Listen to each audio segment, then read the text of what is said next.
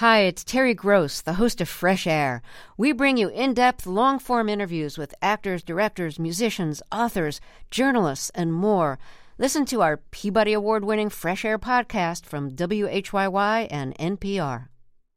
Hey, it's Vic. Just want to let you know this episode contains some strong language, so please be advised. In 3, 2, 1. Pebe Sebert always knew her daughter would be a star. Kesha was about 2, and I just had this flash that this little kid's going to be, well, at that point in time, she's going to be as famous as Madonna. You know, I just had a really strong hit that she was going to be a performing artist. And Pebe was right. Her daughter Kesha became one of the biggest pop stars in the world. She's a global superstar, and it's my privilege to introduce Kesha!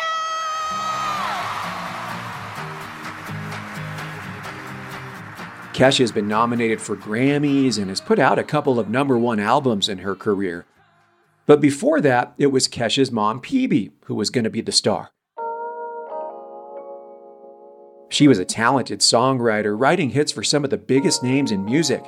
But instead of ascending to stardom, Pebe descended into the darkness of addiction. So when Pebe was raising her daughter, she couldn't deny that her desire to see Kesha succeed was connected to this feeling that she had something to prove. She wanted to be famous, but I wanted her to be famous even more than she wanted to be famous. You know, I would be a liar if I told you I wasn't trying to prove something to everybody whose toilet I cleaned when I had to come back here and clean toilets. I can say I've been to the top and I've been to the bottom. I've been in the private plane and I've cleaned your bathroom. I've done it all. Pebe's had a lot of ups and downs in her life. Addiction derailed her solo career as a musician. But her love of music and writing songs was still there when she emerged in recovery. I'm Vic Vela. I'm a journalist, a storyteller, and a recovering drug addict. And this is Back from Broken from Colorado Public Radio. Stories about the highest highs, the darkest moments, and what it takes to make a comeback. Pebe Sebert says music was always part of her destiny, even from a very young age when she was growing up on a farm in Indiana. It was just me and my parents and a bunch of animals, and I just told my mom one day I was going to make records and write songs when I was like 2 years old. Wow. Like nobody did that in our family. It wasn't like we were a musical family, but I just kind of came in with that destiny, I guess. The singing, I started singing right away and was like, you know, sang at school and sang at church ever since I was, 5, 6 years old. But then, by 8 or 9, I started writing. And do you remember that first song you wrote? I do remember it. It's not a deep song. It's called My Lover Fell Down the Toilet. It went, my lover fell down the toilet because he was a turd who was formed by a giant with a constipation problem. I know it's awful. It's awful. And the fact that I remember it is pretty awful, too. I remember being in a closet at home and I wrote that and I thought I was brilliant. Pebe was just starting to tap into her songwriting prowess and she was having a lot of fun doing it, but she felt really out of place as a kid and found new ways to cope with that. Like I just felt like a complete outsider from day one. I always felt like that person that everybody had been given a set of instructions and somehow I wasn't there for those and I walked in late and I always had this feeling of just looking around like, what do you guys all know that I don't know? It was just a feeling of not understanding. And, it made me feel like for a long time I used to say I was from another planet, which, I still joke about that, but I think part of the disease of alcoholism and my disease started with food. and then morphed into drugs and alcohol. I was just a more person, like more food, more, shopping, more drugs, more alcohol, more whatever. I wanted more attention, more everything. My problem was always more. We can't get enough booze. We can't get enough food. If there's cocaine left anywhere, we're going to do it, right? Like it's just give us whatever you got. Yeah, so addiction is definitely, I do feel like I had the disease. I was born with the disease. I had that hole. Like I never felt quite right. In my little Catholic school, I was a weird little fucking kid. I really was. Sorry. Maybe I'm not supposed to cuss. It's a podcast. You can say whatever you want. So I was a weird little kid, and I just, I didn't fit in, but then I'd get up on stage and sing at like the talent contest or the church. I'd go sing, and I was so nervous and shaking that, my pediatrician gave me Valium probably in first grade. I learned very young that if I had any kind of emotional problem, I just needed to go to the cupboard. If you felt sad, you took this. If you felt nervous, you took this. When I got a little heavy, I went in and the doctor gave me diet pills. So this whole up and down thing started, very young. As soon as I got my period, a doctor gave me a prescription for a codeine-laced some sort of a thing. So I had my pain relievers, my uppers and my downers, all prescribed by the pediatricians. It was always about trying to go up, not too much, but far enough, and then come down and then mellow out with this. It was always this whole chemistry project. So yeah. The landing gear is what I call it. Yeah. If you're too high, then you get something to bring you down a little. You're always just trying to find that. It's like a recipe, right? That you're trying to get it perfect. Yes. When Pebe was 19, she took her singing and songwriting dreams to Nashville. And she started like a lot of musicians do, waiting tables and getting by before that big break happens. But not even Pebe could have ever imagined just how much her career would skyrocket after co-writing this song that was recorded by the one and only Dolly Parton. Old flames can't hold a candle to you.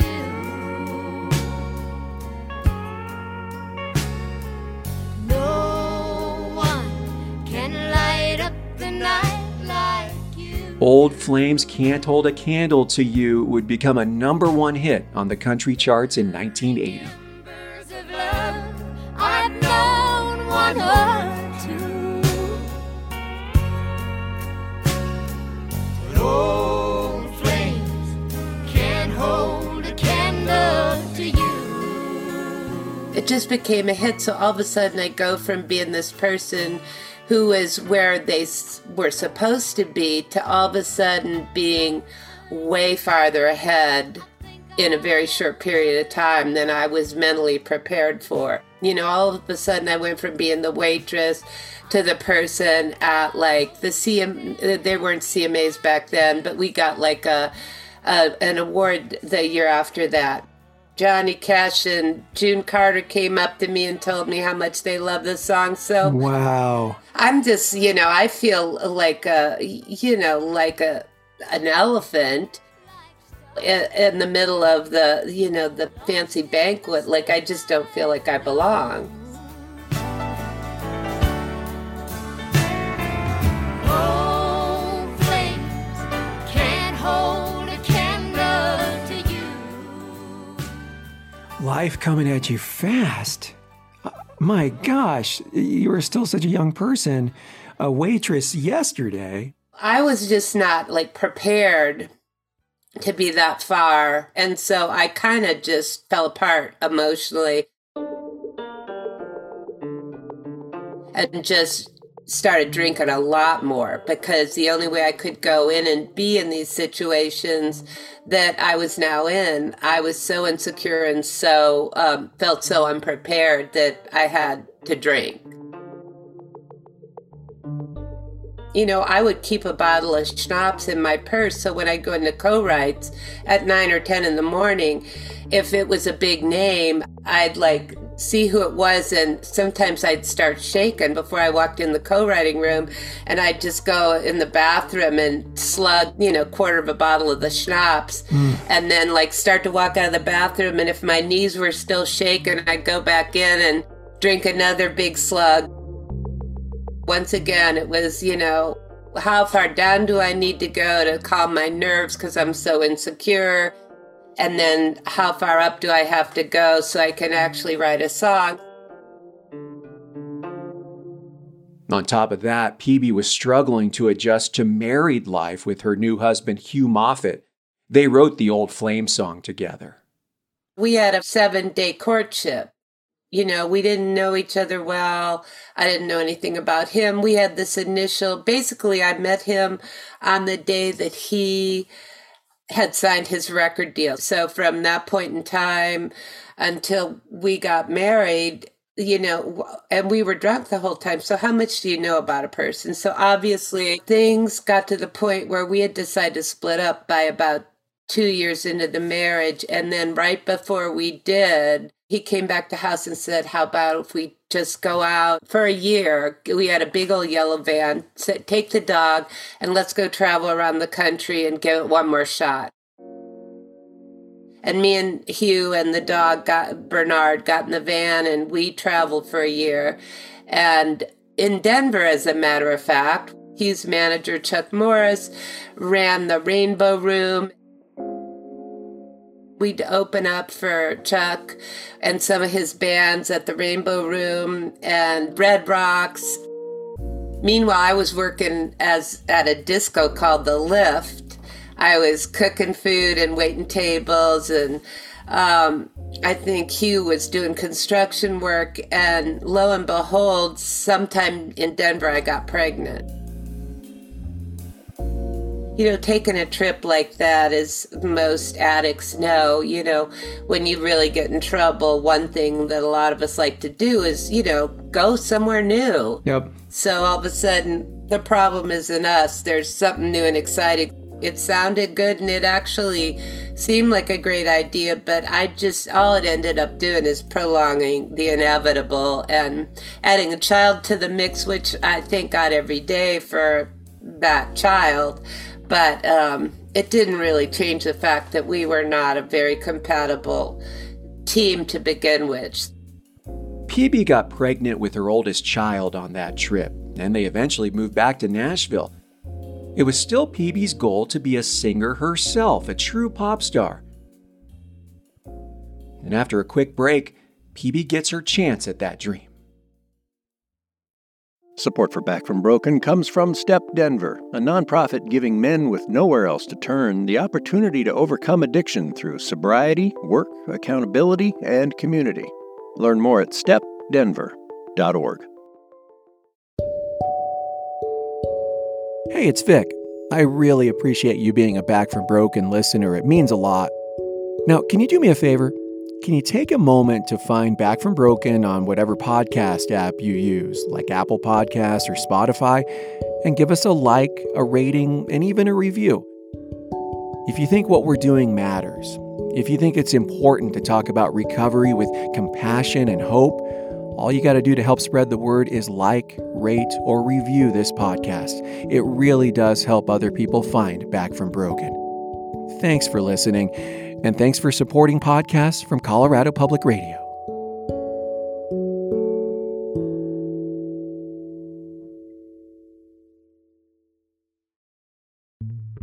By the mid-1980s, Pebe's dream of becoming a famous singer was within her grasp.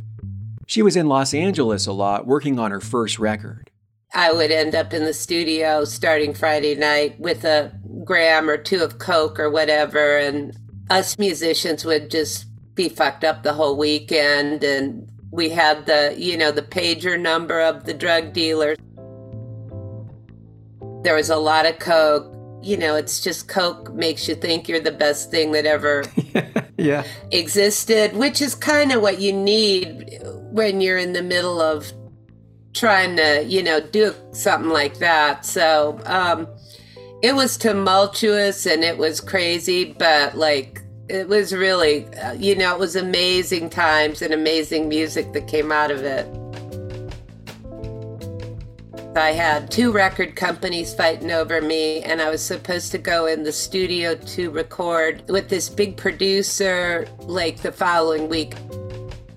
So I think it was a Friday night that Hugh had called me and said, just kind of out of the blue, that he had fallen in love with Lagan, our son's Montessori school teacher, and that he was going to leave me for her. He was going to bring the Lagan out to me in Los Angeles so he could go spend the summer with this other woman.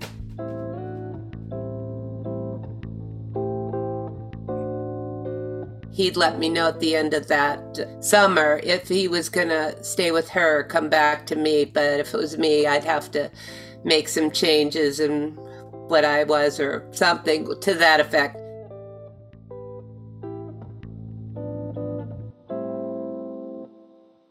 But that was like one conversation, and I left the room, wrote the song Hard Times Ahead. Wow. I mean, that just happened in a matter of like an hour.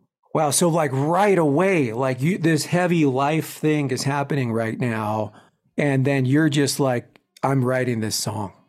I wrote the song, like literally didn't even talk about it.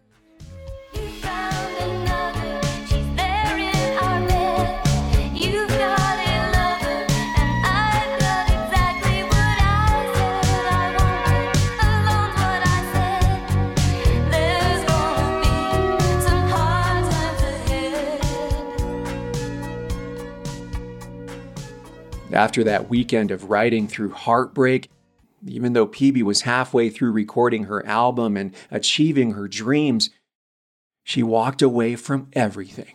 I literally disappeared. So I no longer had an income or a place to live. This friend of mine, Mark Williams, who was John Williams, the big composer's son, he was playing with Crosby, Stills, and Nash. We went and slept in the rehearsal hall in the drum cases for a few nights in Crosby, Stills, and Nash, their rehearsal hall. And this is all the week I'm supposed to be going in the studio to make a record for A&M Records. And I just like ended up found this duplex out in the valley, and it was like $200-300 a month. And I had a mattress in the back of the yellow van, and I just went there. And the only person who knew where I was a drug dealer. And it was not a pretty scene over there for a while, but, life went on.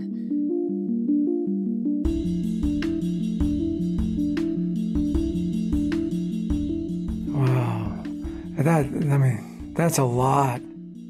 I was on welfare by that point in time, like same person who'd been at awards shows, a couple years earlier was, I was on welfare. It's crazy. When did crystal meth enter your life? So I couldn't afford cocaine anymore. Yeah, it's cheaper. Meth is cheaper. So basically, I just was doing meth for the next couple of years. Once you've done meth daily for a year, like I would take a little straw full of meth and stick it in my coffee every morning. Yep. And that was my morning coffee. Well, a lot of people who don't know what meth is like. I mean, you talk about just putting a little of it in your coffee, like people put sugar or cream in their coffee. It just becomes a normal thing to do. I was very much of a lone drinker, lone drug user. I didn't want company. I wanted to be by myself with my drugs. Yeah. I felt so trapped by my addiction. I felt so like I was in a prison. I was a slave to that addiction. I had no free will, no free choice. It was a terrible feeling. Absolutely. Well, let's talk about when you started to bring yourself out of that. What was it that motivated you to start that process of recovery? Well, the bottom line is I decided to have another child, and I went through the pregnancy, and I was not sober. By the time Kesha was probably a year and a half old, approximately, I was having trouble getting meth. I had a new dealer in Compton, so I took Kesha. She was in her car seat, in the front seat, of course. That's before we stuck kids in the back seat. And I had the drug dealer in the passenger seat. She was in the middle, and I was in the driver's seat. And as he's going in to try and cop this meth for me, I look over, and here's this guy with a machine gun pointed at my head. Oh, my gosh. And that was literally the moment when I said, God, if I live and if Kesha lives, if this guy doesn't pull the trigger, I will never do an illegal drug again. The foxhole prayer. And, that guy, I'm looking at this guy and I'm looking at this guy, and all of a sudden that guy flung the door open and started running. And the guy slowly cruised up with his machine gun, following the guy as he ran up the street. And I literally looked like Starsky and Hutch, doing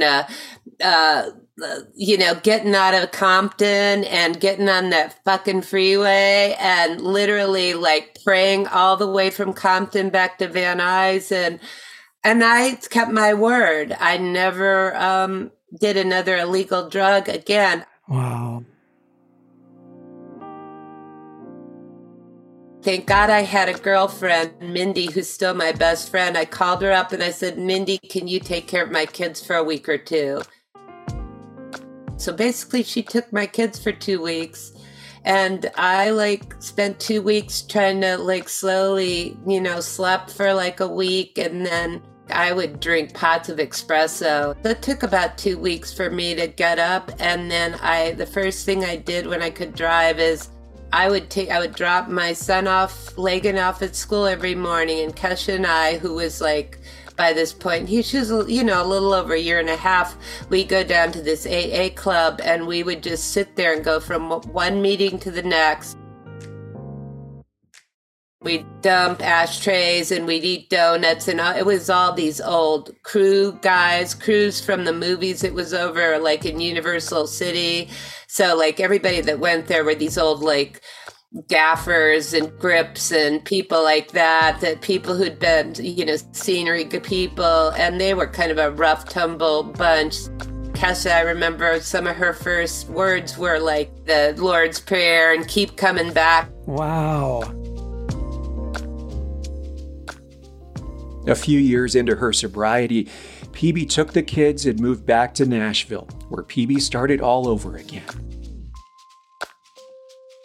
I told my dad, I said, he was still up in Indiana, I said that I'll give 2 years. If I don't have a good publishing deal, I'll come back and just do real estate with you, and I'll leave Nashville. But it took 2 years of waiting tables and cleaning houses.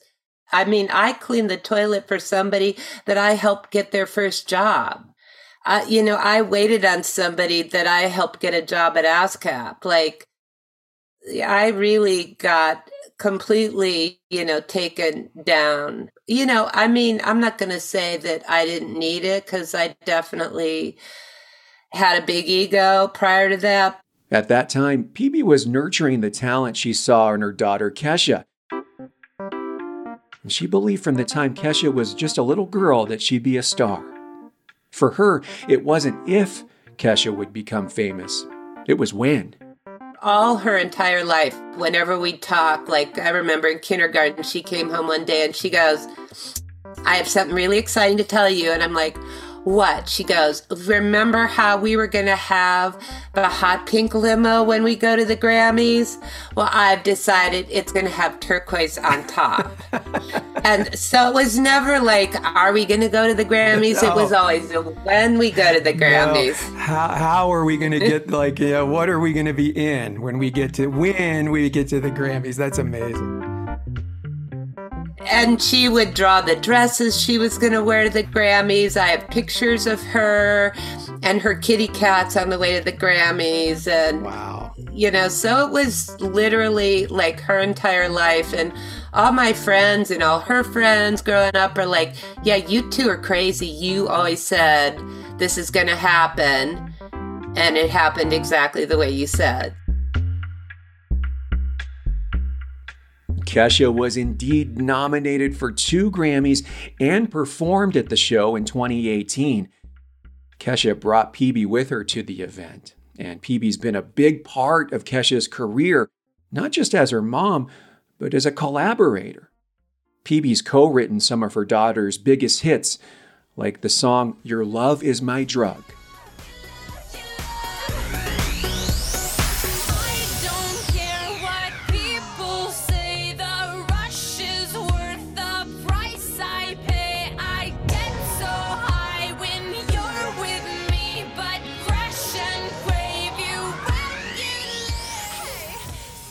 The lyrics stand out to me as someone in recovery and someone who's been in love, right? Yeah. I don't care what people say. The rush is worth the price I pay. I get so high when you're with me, but crash and crave you when you leave. I mean, there's a lot of you in that writing. Oh, yeah. Well, that's why we're such good writers together, because she knows me like the back of her hand, and I know her obviously I know her better than she knows herself. It's a very privileged place to share with an artist like that when you get to work with them and write from that point of view. Like, you have to know somebody to really write a song for them. You've been through so much together. Right. Yeah. And let me just ask you, I mean, how big of a trip is it to knowing just X amount of years ago, you and Kesha, little baby Kesha, are going to these AA meetings together, and now you're writing songs and you're going to the Grammys together.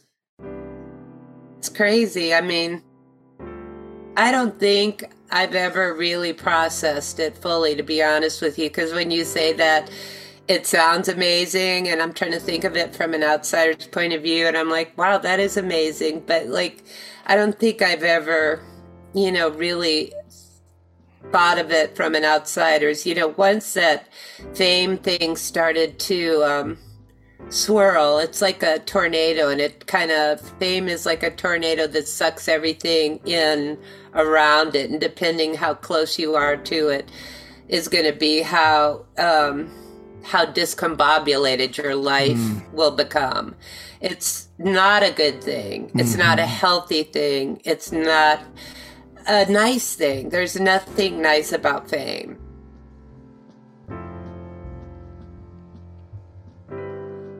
From a point of view of recovery, it's a terrible thing because it makes you think somehow you're special. There's a different set of rules for you. Everybody else has to follow these rules except for you. Ego, yes.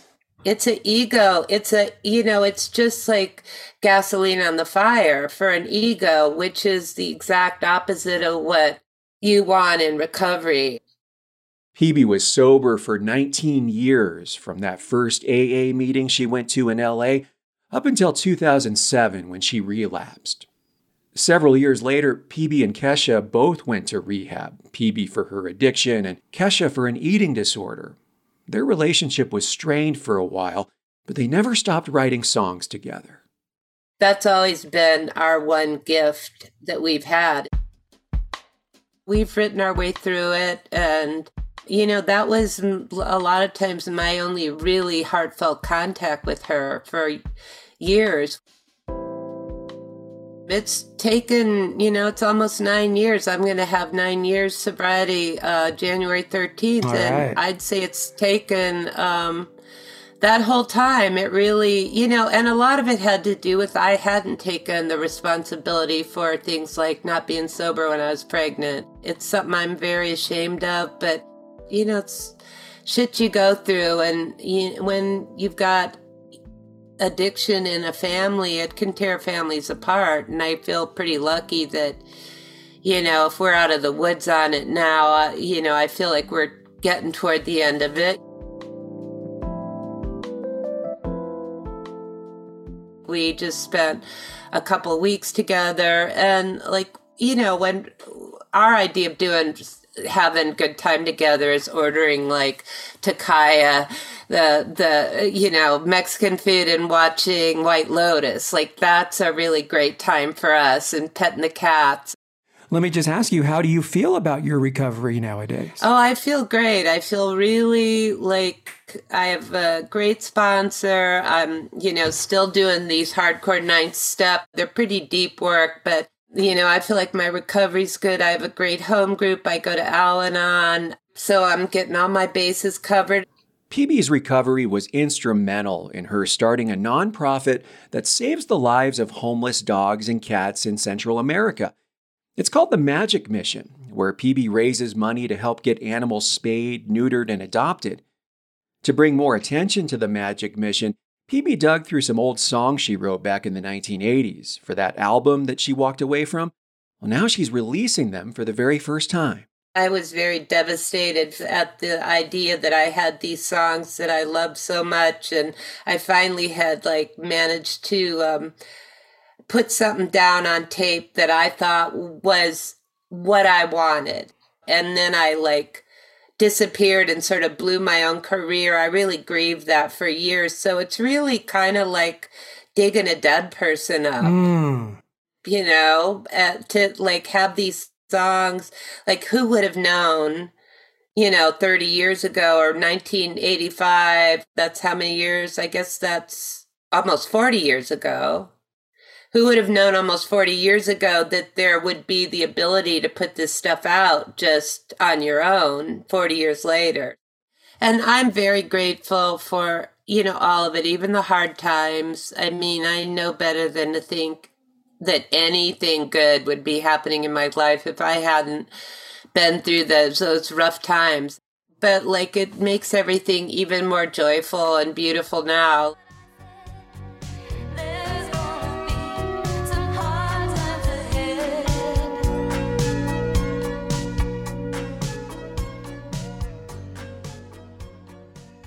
Back from Broken is a show about how we're all broken sometimes and how we need help from time to time. If you're struggling with addiction, you could find a list of resources on our website, backfrombroken.org.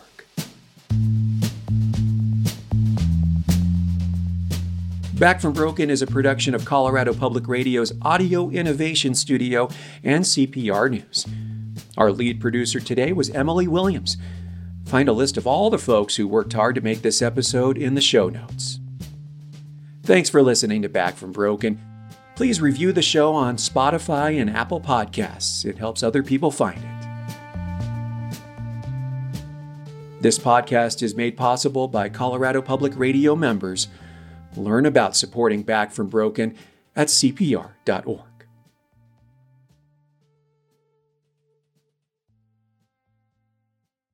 Support for Back from Broken comes from Step Denver, a nonprofit giving men with nowhere else to turn the opportunity to overcome addiction through sobriety, work, accountability, and community.